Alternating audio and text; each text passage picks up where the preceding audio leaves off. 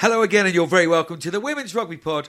I'm Johnny Hammond, and with me, as ever, to look forward to week 2 of the 2020 Women's Six Nations is Harlequins and England superstar Rachel Burford.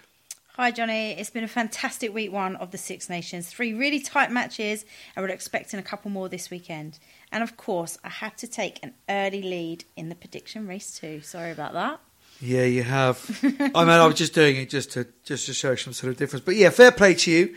Picked up a clean sweep by predicting wins for England, Ireland and Italy. We'll look back on all those games in this week's WRP.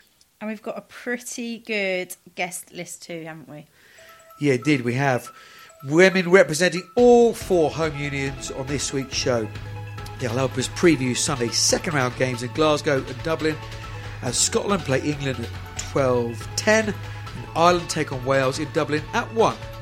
And we're going to have England prop Hannah Bottoman, or Crockerman as Crockerman, she likes to go by now, joins us from England camp where she's preparing for the week's head game at Scotstoun after a perfect start in Poe. Scotland's Jay Crocker will tell us what they have planned for the visit of the reigning champions and reflect on last Sunday's nearly but not quite so performance in Ireland. And it was a similar story for Wales, who left it too late to overhaul Italy's early lead in Cardiff. Former captain Rachel Taylor will reflect on the Welsh start to the tournament. Yeah, Wales head to Dublin to face an Ireland side bidding for another win this weekend. We'll look forward to that match with Irish legend Lynn Cantwell. So a busy old show again this week, Burfatron. So we'll get stuck straight into last weekend's games, round 1. What did you make of England in Poe? Poe. Bon? Oui. Or mal? Bon. Great. What So that's that reviewed in depth then. Oh, what does that mean? I don't know what that means. Your French listeners are coming on perfectly. I just said it. Was it good or bad? Oh, did I say good? You said good. Oh, yes.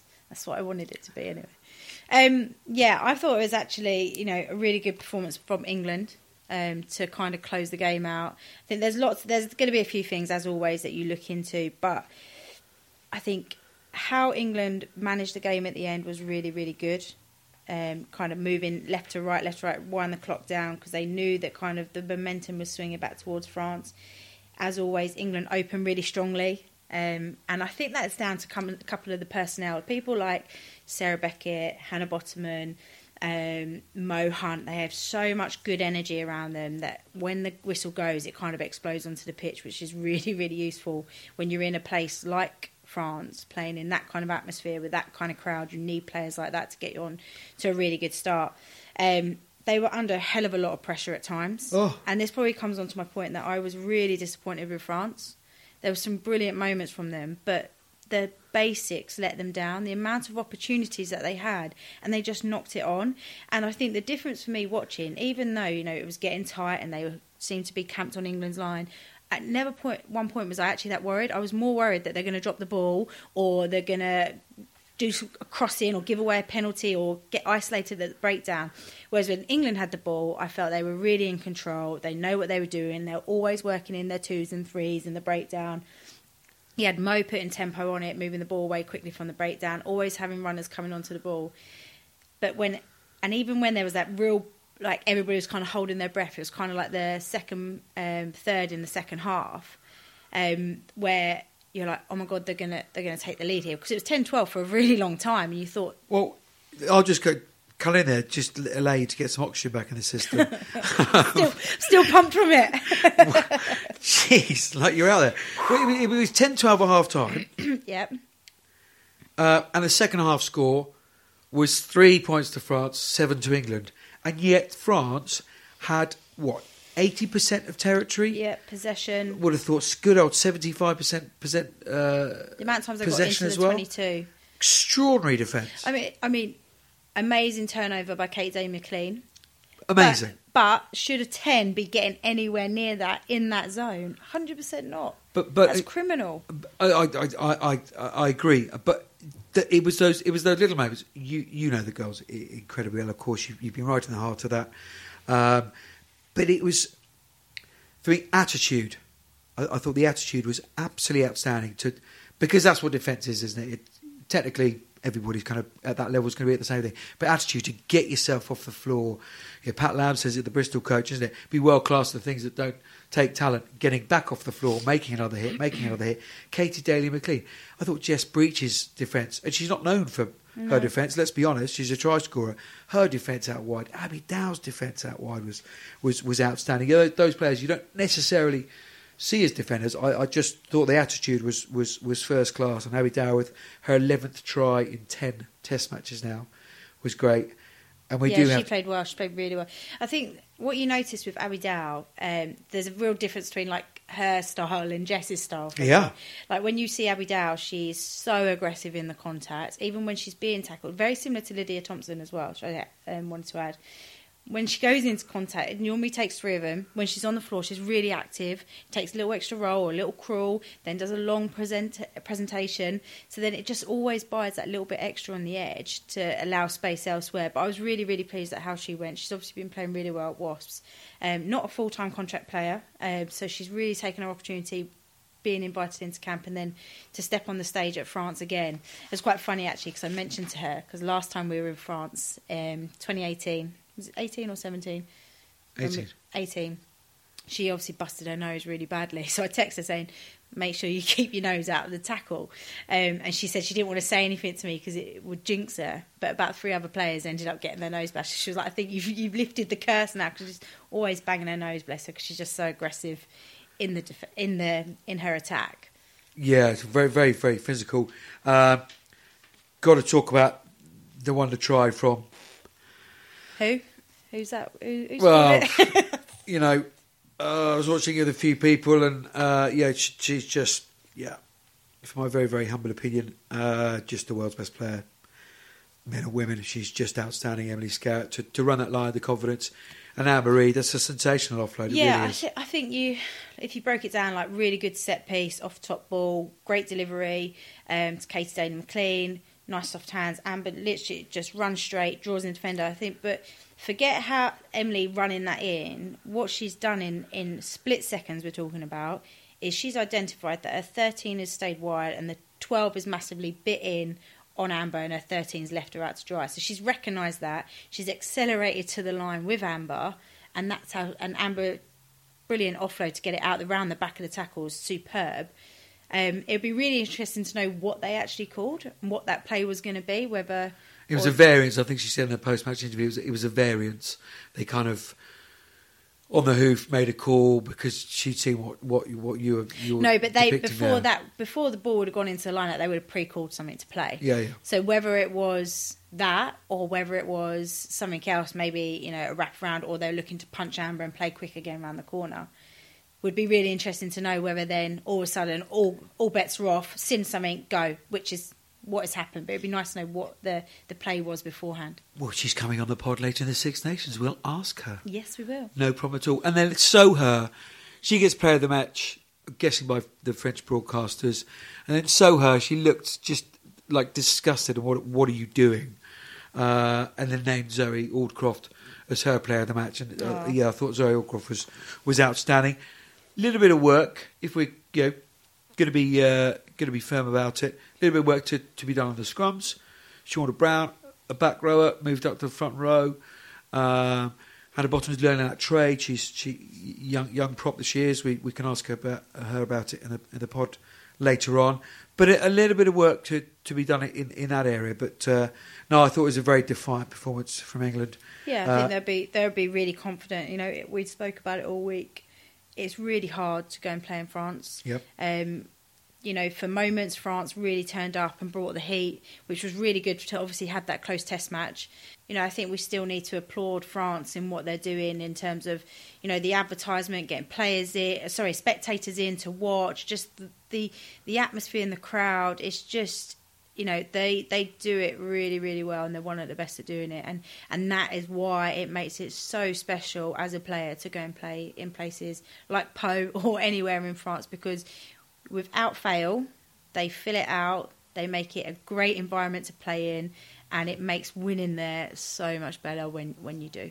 Yeah, and it makes it just a special atmosphere, special game on the field, proper test match.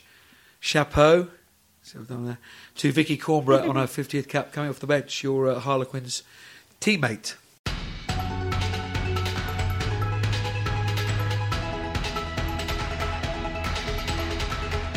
So news from around the globe. Of course, this week the 2021 World Cup was launched with a splendid new logo. The schedule and the venues were announced as well. Waitakere Stadium, I've been told. Very well done. Waitakere That's impressive. Stadium in Auckland. The Northlands Event Centre in Whangarei. Yeah. Whangarei. And Eden Park. Auckland. I did it. Yeah, you can do that. Yeah, are the epicentres for the games. And the all-important dates of the pool games, the 18th, 23rd and 28th of September for the pool games. Quarterfinals on the 3rd of October with the semis on the 9th. And finals day is the 16th of October. Yeah, exciting. Obviously seeing the quarterfinals in there for the first time in a long time. The schedule's longer, so there's more rest time. So hopefully we're going to have, tighter games. But look, it's all over social media. Check it out, retweet it, share it, get in and amongst it, because we want this to be the biggest and the best World Cup ever, and we need everybody to do that. Yeah, 100%. Great place that time of year as well. Congratulations to you and Harlequins, because big news coming out of the English League this week. It was announced that, as I say, Harlequins, Loughborough Lightning, Bristol, Saracens, Gloucester Hartpury were all guaranteed 3 more years in the top flight, while Richmond, Worcester, Darlington, Mowden Park, Sharks and Furwood Waterloo have all been invited to re-tender for a place. That decision came after an audit, here's the boring bit, where each current TP club, Tyrrell's Premier Club, was assessed based on a combination of their ability to deliver the competition minimum standards and their on-pitch performances. Clubs were then ranked from 1 to 10. So those bottom 4, as it were, will be alongside the likes of Sale Sharks, who declared their intention to tender at the back end of last week. Also Exeter, we know about, Newcastle, and potentially the likes of West Park, Leeds Ladies, Cheltenham Ladies, Blackheath Ladies, and Old Albanian Saints. Those teams at the top of the divisions below the Tyrrell's Premier. Bit of reaction from those clubs. Richmond not happy bunnies. Press release came out fairly quickly after the decision. Obvious shift to align with Premiership clubs. Worcester, on the other hand, far more positive. I mean, this process started back in November when Joe Yapp had just come in and things were beginning to change. So, yeah, Worcester a little bit more positive with their reaction to it. Yeah, I think, it's going to be tough for those bottom 4 teams, including, we've spoken there about Richmond and Worcester, but Worcester have been looking, increasingly on the up, I think, with Joe Yapp in hand there. And the club came out saying we're fully supporting Joe and everything moving forward. So, and that's probably a team I'd like to see stay because of the potential that they have and the opportunities that they have. It'd be interesting, I mean, we won't know, but it'd be interesting to know where they fell down in the audit in comparison to some of the others in that corner 5-6 ranking. But I think, I also read the press release about Richmond saying, that they're favouring sides from Premiership that are aligned with men. And I don't think that's a fair statement. Loughborough Lightning isn't. But also I think, 1 to 6 have heavily invested in their women's teams. And you can't look away from that. And I think that is the bottom line of why they've come out on top on those audits. And I think, for Richmond, it's going to be, they're re-tendering, which is good to hear, that they're not just going to not try. But, yeah, I think it's going to be a hard ask unless they show some more investment. Playing devil's advocate, no side has won more titles. In a different era, yes.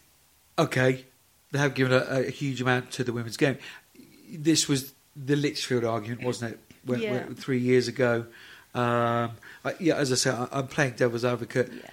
Does history play a part in the minimum criteria? I'm not sure it does. You've got to play the game. You've got to tick the boxes. On the other hand, Worcester have realised that. Joe Yapp's realised that. One full-time member of staff has gone up to 5-6. Owners come out this week. with a statement about it as well. So yeah, very different reactions from those two clubs. So we will look on with great interest. And of course, on Sunday, just before that announcement, in the Sunday Times, really good article came out talking about salary caps as well. So which apparently has been rubber stamped by the RFU board, mainly basically to have a level playing field across the teams, which would make a great deal of sense. Yeah, like as players, we don't really know the details of that. We heard a bit of a whisper that they're going to do that to kind of just, as you said, keep a level playing field. But what that looks like in detail, no idea. But as soon as I know, I'll dish the guts.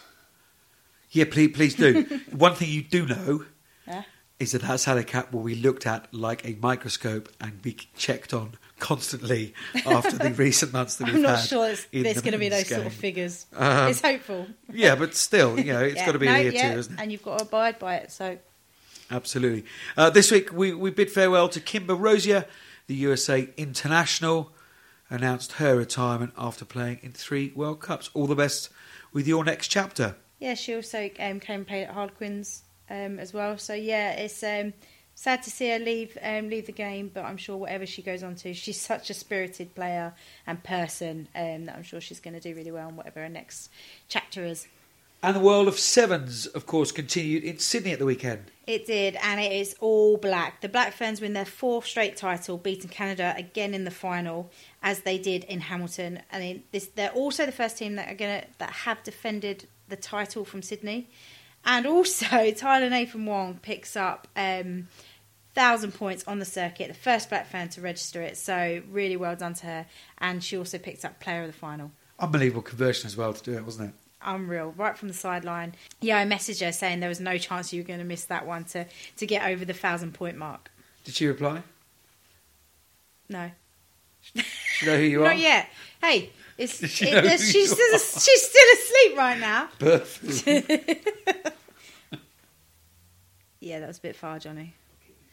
Yep, and obviously England were showing more promising signs, finishing 6th. And what about Ireland? Finished up in 11th. I think they'll be pretty disappointed with that. Ireland have been in and around it in terms of kind of around sort of 6th, 7th place. And it just seems they've been really inconsistent this season. So the standings after 5 legs, strangely enough, New Zealand leading the way after their 4th straight title. Australia then in next, Canada, France, England down in 8th, and Ireland in 10th. I'm Emily Scarrett, and you are listening to the Women's Rugby Pod. Okay, time for our first guest. Last week, Marnie Packer told us that the Red Roses' winning mentality and a team battle-hardened by the Tyrrells would be too much for France. She was bang on with her prediction. Will the same be true in Scotland this Sunday? One woman who will know better than most is England's prop Hannah Bottoman, who joins us on the line now. Hello, Hannah, how are you? Hello, yeah, very good, thank you. Hey, Bots. Hello. You sound like you've been sleeping. Oh, no. I'm resting, not sleeping. Have you sorted out a crop deal yet? I have actually. I've had them in my DMs. Oh, they're sliding in there, are they? Slid Just in there. I should have slide in their Crocs. Yeah, should have some on the way soon, hopefully. Do you reckon it's going to catch on? Would you wear a pair? I couldn't possibly. I'm really loyal to Adidas. So. Oh my God! It's not even a sports brand, for God's sake. Footwear. Yeah, but it's not a sports brand, is it? Have you spoken to Nike about it? No, I haven't actually. Not yet. I can't believe you changed your Twitter handle to Crockerman. That's awesome. I thought I'd do a Greta Thunberg with her Sharon. Oh, Sharon nice. So I thought, why not? And I just haven't been on there to change it back yet. So anyway, to the serious stuff. I was going to say I'm very happy to discuss footwear all day. Yeah, sorry. We can discuss footwear all day long, but we could choose. We could chew the fat with some rugby as well. Hannah, what was it like over in Po? Just describe the scene for us. What was the crowd like? How vociferous was it? Yeah, I mean the crowds over in France were always fantastic. This one was particularly how do you say it? Loud. Partisan? Yeah, Aggressive. yeah. I mean, there was a few chants and quite a lot of booing, but I think quite a lot of us enjoy that. So, no, it was an absolutely great crowd. It was incredibly hot, ridiculously hot. I think it hit 29 degrees at one point, so it was pretty hot out there in the stadium. But yeah, great atmosphere, great crowd, and obviously ultimately came away with a win. So yeah, it was a fantastic weekend. Marley was on the pod last week. Your Saracens teammate, England teammate, and close friend, I think, as well. Yeah, close friend. Besties. She said, silencing the crowd, good start, was exactly what you wanted. You went out and delivered that. How important was that? How much was that spoken about by Mids and the rest in the build-up to the game? Yeah, massively. I think it's very hard against a team like France to allow them to get into the game early on. So we really wanted to go out there, sort of impose ourselves in the first 20 minutes, and we did obviously by getting 2 tries, and we went out there and did silence the crowd for a bit. Unfortunately, obviously before half time, it sort of came back at us with a few silly errors of our own. But yeah, managed to hold them out. But ultimately, we had a fantastic start, and that's sort of what we wanted to go out there and do, really. And Hannah, you talk about at half time, they were getting the momentum swing through your errors, but also through some great play of their own. What was said at half time? Was there any worry or concern? What was the messages from the coaches and from the senior players around you? Yeah, I wouldn't say there was a concern. I think we wanted to go back out there and obviously basically start that half how we started the last half and play in the right areas of the field and dictate the tempo of the game. It was ultimately pretty positive in the changing room, and we just needed to go out there and perform how we performed in those first 20 minutes, and the people coming on needed to do a job when they came on and bring the energy, and I think ultimately they did that, and obviously came away with the win with that fantastic Emily Scarrott try. Yeah, I mean, all down to the first part of the set piece. I hope forwards are taking a bit of credit. Well, to be honest, Rido's offload was absolutely ridiculous, so yeah, it was a full team effort. Good performance. Put that to bed. A lot of people talking about how that's the big game, that's the Six Nations decider. I know as players, been there before, you wouldn't be thinking like that. And moving into this weekend, you've got another away fixture, and as you mentioned before we came on the pod, it's tiring travelling. What sort of things are you guys talking about and focusing on this week going into the weekend? I think our ethos as a team is sort of, doesn't matter who we're playing against, is that we want to be better than we were the week before. So going into next week, it'll be how we can improve our performance and what that looks like, sort of thing. So we'll be going into Scotland focusing on ourselves. Obviously, we'll have a look at what they do, but ultimately we just want to be better than we were the week before. So whatever we need to work on from that France game, we'll take into the Scotland one. Hannah, being a former front rower myself, I was watching the scrums over in Po with great interest. A few scrums probably you probably admit didn't quite go your way. No. What in the analysis and now the dust settling with you guys, a few things being tweaked. Was it mental stuff? Was it technical stuff? Well, for anyone that's played against France, well, front row wise, will know how they scrummage. I won't comment on how legal it is. You just have, yeah, brilliant. Okay, yeah. They're the same theme over and over again, and for us as a team, it's finding ways to take the officials out of it, because sometimes necessarily it's not officiated the way that we'd like it to be. So for us, it's about finding a way for us to take the officials out of it and how we can solve it ourselves.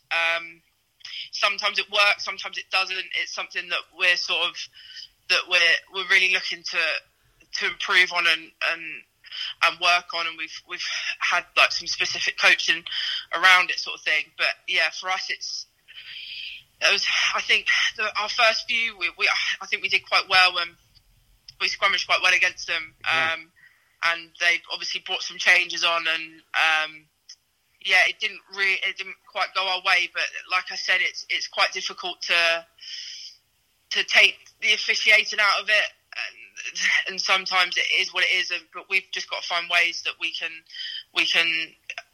come out on top in those situations without having to worry about what the officials are doing. So Scotland this weekend up front, a different prospect to France. Yeah, I think. Yeah, look, I've always already had a look, and their scrummaging was pretty solid against a decent Ireland pack. So we'll again just look at ourselves, probably what we can do from last week, take that into this week, and just really go into it sort of wanting to be that dominant pack. I've never heard so much scrum chat on the pod before. I don't really Thanks like for that, mate. So you just got a hell of a lot out of me. No, it's been awesome. The game's won and lost. Yeah, oh God, don't Please, stop. ladies, Come on now. No, look, Bots, it's been awesome having you on, and it was great to watch you guys win at the weekend. Yeah, and we'll be watching on this weekend, cheering you guys on, and we hope that you guys get what you want to get out of it, which is a much improved performance as well. So very best of luck, and thank you so much for coming on the Women's Rugby Pod. Thank you very much for having me. Much appreciated. Cheers, Hannah. Bye. Cheers. Bye. I'm Jill Burns, and you're listening to the wonderful Women's Rugby Pod. For the Scottish perspective ahead of the game in Glasgow, it's a warm WRP welcome to Jade Kronkle. How are you? How's the body after the weekend? It was a brutal test match. Body's definitely felt better. Certainly woke up the next day having felt like I'd been hit by several buses, which I suppose when you watch the game back you'll see is probably true. It was a really tough match. They really came out firing at us in the first 20 minutes, and we didn't front up. We didn't front up till 20 minutes within the game, which ultimately cost us. But again, lots of positives to take. And actually reflecting back on the game, this is a team 5 years ago who beat us 73-3. So to now actually be competing against them and getting the win 2 years ago and then close to a win this weekend, we have to look at the positives and, keep building and growing our own confidence as well. So lots to take from it, but still, a sore one to take at the same time. Yeah, I guess it is a real sore one. But was there a couple of the players, messages at the end of the game to kind of lift everybody's spirits and start looking ahead? All the kind of people that were messaging after, there were so many positive messages about how we stuck in, we wanted to be known as a relentless team, and there's articles that are calling us a relentless Scottish side, which means a lot to us, because I feel like we did stay in the fight for the full 80, albeit we turned up a little bit late, but we didn't make it easy for them, and I think that's definitely something we want to bring through for the rest of the campaign. No game is going to be easy for any opposition, so it was definitely nice to get a lot of positive messages about the way we were playing. Now you've had a couple of days to let the kind of dust settle, as it were, and probably had a bit of a review and what have you.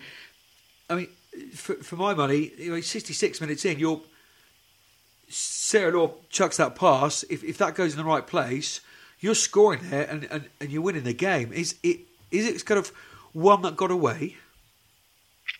Yeah, it comes down to the small margins. The pitch works in different ways. It's a second too early, a second too late, and I think that's just something that we didn't nail the timing of. And it's a whole team effort, and we could have been better prepared for that. We could have offered more options. It could have just looked that split second earlier. But anything could have happened. But that's something that we need to work on as a squad to knuckle down in those scenarios, especially when things get tough. We want to be able to cope under the pressure and deal under the pressure. And I think we're getting better. We're definitely being put more in the situations of having to deal with instances like that. So it is just about learning and growing from that. So we're going to reflect back on that match, on not just the intercepted pass, but all the tries they scored, all the tries we could have scored, and then we're going to build on that to see where we can improve each game. So it comes down to a full 80-minute performance and not just that one interception. Yeah, and you mentioned there about growing pains. I guess if this was ever going to happen, you kind of want to learn these lessons now and not maybe in 6 or 7 months' time. I mean, you must take a lot of confidence, as you said, where you've come from with it as this side to now fully competing. I mean, this must be pretty exciting going into this weekend with this kind of new mindset about the team. Definitely, a lot is going to come up to come September, and like, I think after the weekend we have shown that we can compete with Ireland, and there's not much in it between the two, which I think is absolutely fantastic for women's rugby as well. And going into this weekend, obviously we know England is going to be a really hard match, and like, you know, the quality of the England side is just phenomenal, and to be able to play against them is phenomenal. But as a squad, we need to remember that a lot of our players are in the Tyrrell's Premiership, so we play with these players week in, week out, and we compete against these players. So I think we just need to have that belief that we can step up and front up and, you know, definitely actually put on a show and really focus on what we as a squad have been working on. And I think that's super important, not to write us off. It's going to be hard, but it's going to be one that we're going to fight for 80 minutes in, and one that we're definitely not going to take lightly, despite, you know, world ranking scores, knowing that there are many places above us. But, you know, hopefully we're going to be a relentless Scottish side, and, you know, we've got points to prove, so hopefully that comes across. Jade, how important is that opening 20 minutes? England started with a blast down in Po. You, as you say, took us to the first quarter to get yourselves going. Just how important is that going to be on Sunday at Scotstoun? Yeah, it's going to be so important, and it's going to be great to have a home crowd as well. You know, the crowd really do get behind us at Scotstoun, and I think we're getting so much closer as a team, and I think having that kind of, like, we've had many ups and downs already this season with Wales, Japan, Ireland, and I think, you know, we just need to find that switch on together. But I do feel that everything that's happened has brought us closer, and obviously all the new things we're learning with Philip Doyle in as well is just going to bring us closer. But we just need to find a way that we can really switch on when that final, when the starting whistle goes, and not switch off till the final whistle has gone as well. So yeah, it's going to be really important to front up and, you know, straight away as well. Jade, that's brilliant. I really, really appreciate your time. We'll let you go, get some rest. It's fairly obvious from the outside, and we spoke to Goose, Philip Doyle, last week in the pod. It's fairly obvious from the outside that some really, really good, exciting things are happening up in Scotland. All the best on closing that gap at the weekend, and yeah, we wish you well. Thank you very, very much. Always a pleasure.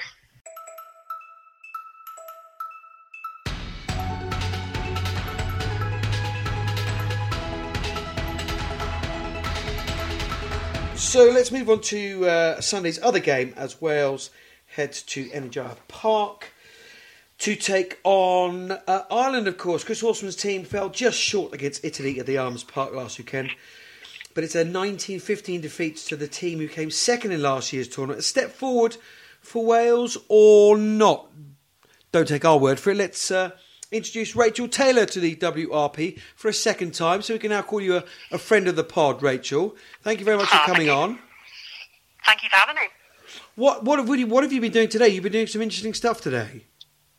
Yes, I've last couple of days I've been down in Bryce Norton to the RAF base in Oxfordshire just to do some best share practice on a coaching course with the Welsh Rugby Union. So yeah, it's been exciting. Been firing some guns and landing some imaginary planes. So it's been good. Good couple of days.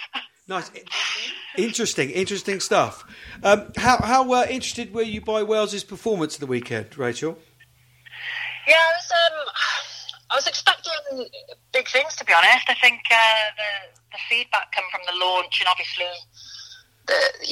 with Shuan sort of speaking quite confidently about the team and the environment. You know, I was quite keen to see how they got on. I think probably disappointment. I've heard that banded around a lot from the players and the feedback and the reviews after the game, and it's probably where it is really. I think there's lots of opportunities and areas for growth, and some players, really put their hand up, which I think is brilliant.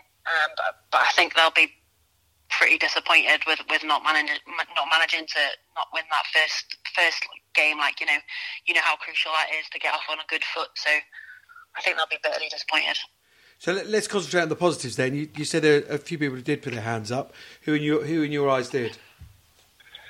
Yeah, I think, obviously with the omissions of, Karis Phillips, Sinead Harries, they are sort of historically the people that Wales go to in a game to do something magical. Sinead can create tries out of nothing, and I think we've probably relied on that for quite a while, having that spark. But I thought, there's some senior members of that team now, and I thought Hannah Jones, coming back, she's done some stuff out in Australia, playing sevens. I just thought there was just a bit of a touch of class about her. I think, she might be one of those players that ends up filling that opportunity now, that space in that team to become one of those players that everyone looks to for those moments. Are you surprised that those two players aren't involved, Rachel? I was surprised. I think, it's always hard, and you'll know, every team sort of goes through it when there's a new regime of coaches, and some people choose retirement, and some people are unselected within squads, and I'll be brutally honest, I was pretty surprised. As I said, they're sort of two players that we normally look to for those moments. Having said that, I think Kelsey was, obviously scoring a try on her first start. She's coming off the bench a lot, but it just creates an opportunity for somebody to sort of fill that gap, I suppose. And I think that's probably where you'd like to think Wales will sort of grab that now by the horns and really work hard to become that player within the team. And I think hopefully that'll generate quite a lot of internal competition. I'm good friends with Sinead, and Karis, and obviously devastated for them. And I think they'll probably, crack on at they're both being at Worcester, obviously. I think they'll just crack on and sort of knuckle down and aim to get back in. I think that the story or the line is that the door's not shut, so they'll probably try to go away, graft really hard and get back into the squad. It was always going to be a tough game for Wales, but I think, like I said, there's a few players in that squad now, and I would refer to them as the babies, being like grandma age now in reference to them. But there's a fair number of caps in there. I think Robin's coming up to 40 plus, maybe 46, 47 caps, something like that. And I think those are the players now that have maybe got that opportunity to really do something. And I hope that this Six Nations is something that they take that opportunity to do it, because there are people coming through now at a younger level where we probably haven't been fortunate like that in the past. It is developing, but those are the players now. Kira Bevan, they need to take on the mantle really, and I think Shuan being captain, she'll probably relish that, and hopefully she'll just grow into it. So Rachel, what do you think they need to focus on? Ireland is a really tough place to play in. They're obviously on the back of a good, strong win. What are sort of the key messages that you would think would be going around that change room and into training this week? Every time we go to Ireland, talking sort of historically as well, but we tend to try and play the same way, which opens the game up, which is great if you're a neutral. It's horrible if you're in the game. Execution of the opportunities they get and ball retention. I think it gave a lot of balls to Italy. I think we do that against Ireland, and I mentioned about winning the first game being so important. Just starve them of the ball. I think that'll be the biggest thing. Great stuff.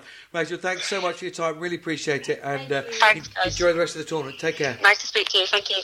Our final guest this week is Ireland's most capped player to assess our country's chances against Wales this weekend. I'm delighted to welcome now mother of two, Lynn Cantwell, onto the WRP. Lynn, how are you? Many congratulations. You brought a lovely baby boy into the world. Yeah, thanks, Johnny and Rachel. Yeah, doing well.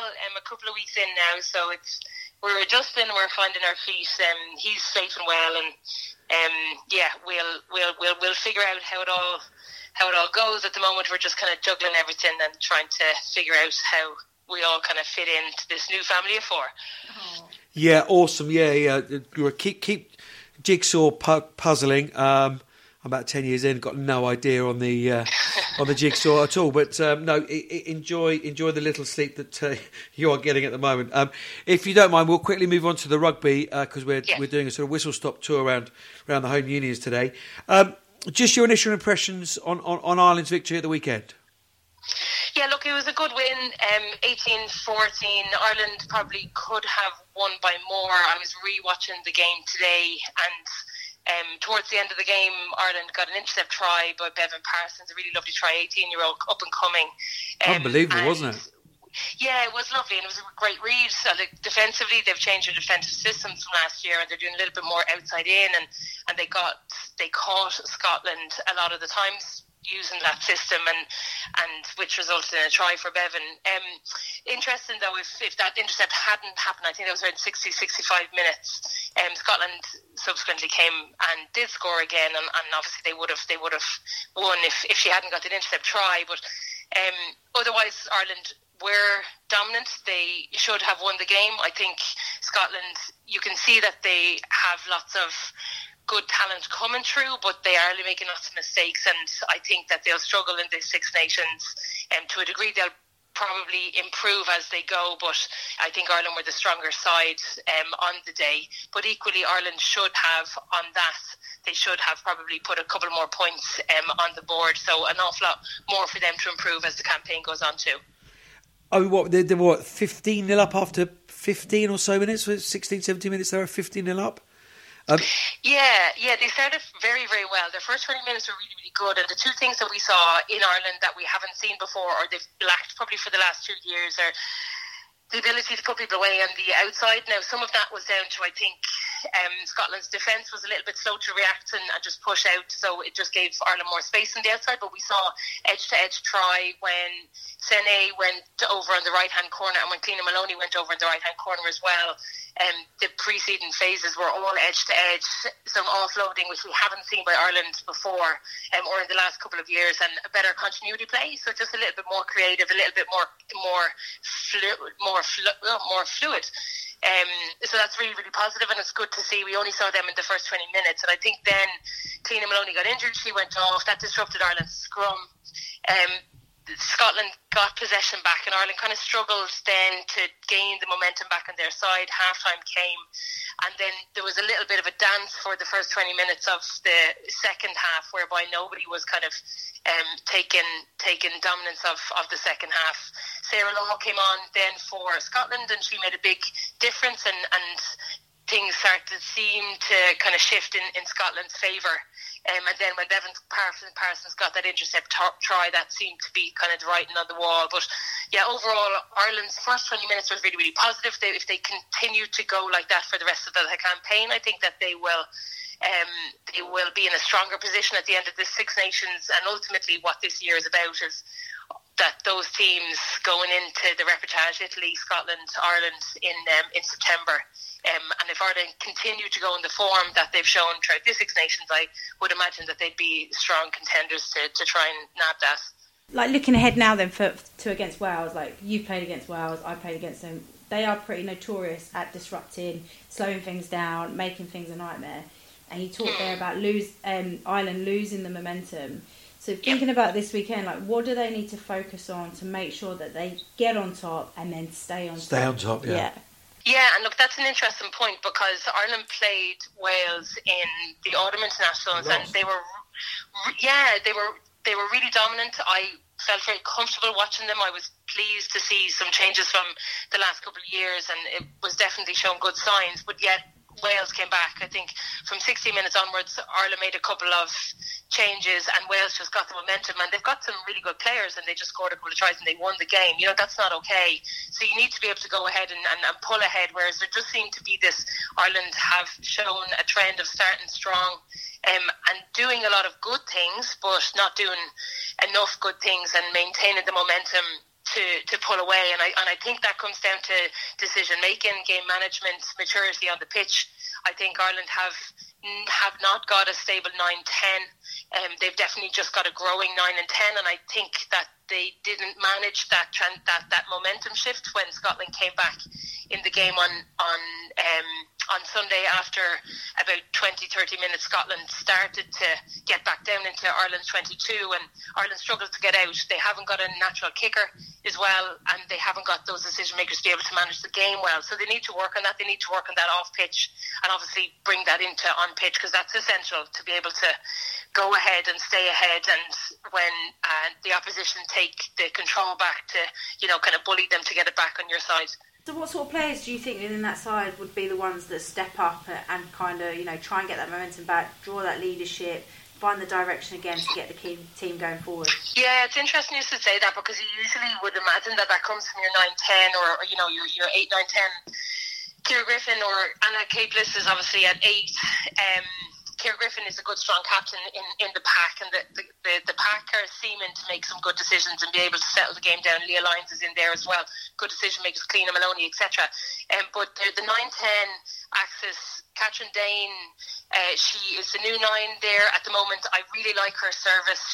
She increased the pace of the game, but her game management, she's just quite fresh, and I don't think that we're going to see that from her this year. Ellen Murphy is the new 10.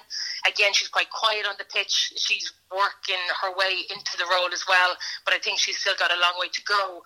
I think what we saw when Quins and Leinster played as Sene Nubu, she stepped into 10, and I think she did a really good job there. Sene doesn't kick, so what's the dynamic there? So I think that you'll probably see the decisions coming from Sene from the centre being passed inwards. That's not ideal. Lauren Delaney is at 15 as well, so I think she's still a bit fresh to be able to stand in and manage that too. So you can see that there's a lot of people that have to grow into their roles for that game management to be possible. So I think there's an awful lot of work for them to do to figure out who that is, or what couple of players that is, for them to actually do it on the pitch. So it's still lots of work to do, but possible.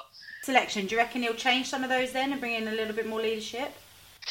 I don't think they have many options, Rachel, to be honest. I think what they have at the moment, they would have put out their starting team. So yeah, I think that what we're seeing now is the framework of what Ireland will be building towards the reportage in September. So prediction then, Lynn? Yeah, look, Ireland need to win it. I don't think the Wales have found their flow at all yet. So I back Ireland to win it, and I back Ireland to win it, and hopefully they come out on top. Of course you would. Oh, Lynn, thank you so much. Really, really appreciate it. Well, no doubt you've got some things to wash or sterilise or something, or get some sleep or something. But go and enjoy every second with your lovely new family. Enjoy the start of this wonderful new chapter. And I really, really appreciate your insight today. And perhaps we'll catch up with you later in the season, because it's been no problem. Great to talk to you guys. Good luck. See you later. Thanks, bye. I'll see you then. Bye. I'm Kira Bevan, and you're listening to the Women's Rugby Pod. So that leaves us just with one game to discuss. Saturday's match in Limoges between France and Italy. Fascinating game, isn't it? To see how France react mentally. Do they crumble? Think, oh, geez, we just lost to England at home. That's 5 on the spin now against England. Oh, crumbs, we're against Italy, who beats them last year's Six Nations.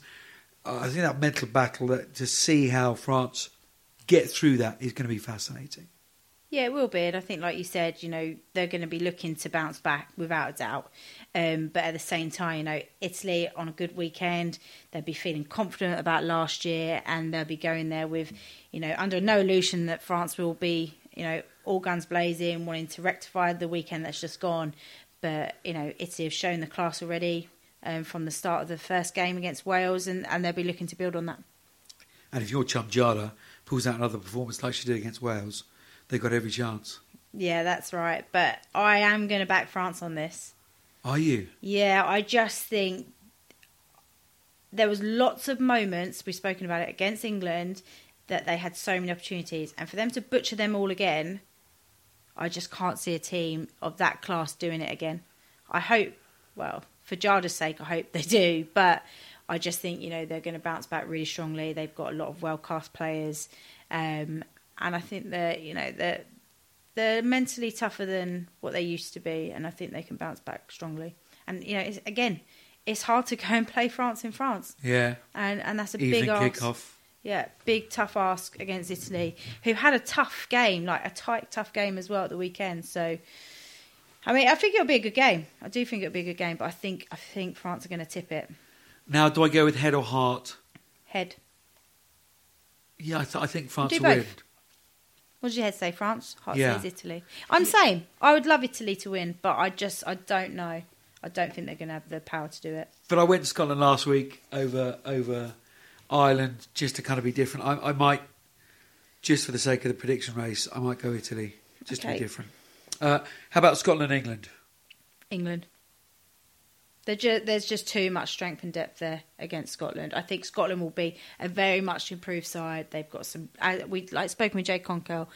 Players are playing now in the Tyrrell's Premier 15, so they play with these players, play against them. That kind of fear factor about playing England's gone, but still the depth and the ability. And we can't forget that England are full-time professionals, Scotland are amateurs.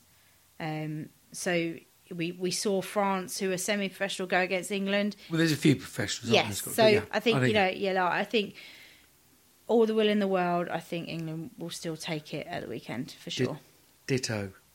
Ireland, Wales. Home win. Ireland are going to win. Yeah, check. But that's all from us this week. Thank you so much for joining us. A couple of quick shout-outs, actually. Larissa McFadden, she's in Canada, Birth. She's been a great supporter of the pod, and we just exchanged some messages. She's so inspired by listening to you. Me? Yeah, genuinely. Aww. And hearing about the Tills Premier 15. So she's at university at the moment. When she finishes university, she's going to come over here. Quins. Don't know. Quins. One of you will have a salary cap and a restriction on numbers by then.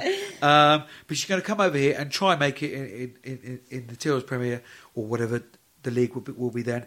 That's so nice to hear. Yeah, it's that really the nice, pod's isn't it? Doing stuff like that. Yeah, especially and to a lady over in Canada. So yes, Larissa, keep listening, and also to Montserrat at Montserrat 109.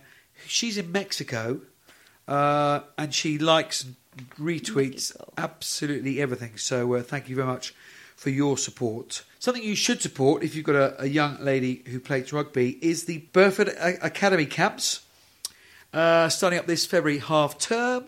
On the 18th of February, Illingham and Ringwood down in the New Forest. On the 19th, Alney RFC. On the 20th, Rams RFC. Where's Rams? It's in Reading, round the corner from Reading Rugby Club. Is it? Yes. Well, there you are. Do get yourself booked on those. Details can be found at that's World Wide Web, by the way, burfordacademy.co.uk, or email rb@burford12.co.uk. That's burfordacademy.co.uk, or email rb@burford12.co.uk. Get yourselves booked in. You will not be disappointed. Yes, that's right. And next week we'll be back to review the latest Six Nations action with England and Saracens, second row, Rosie Galligan, amongst others. Yeah, I hope she's recovering well.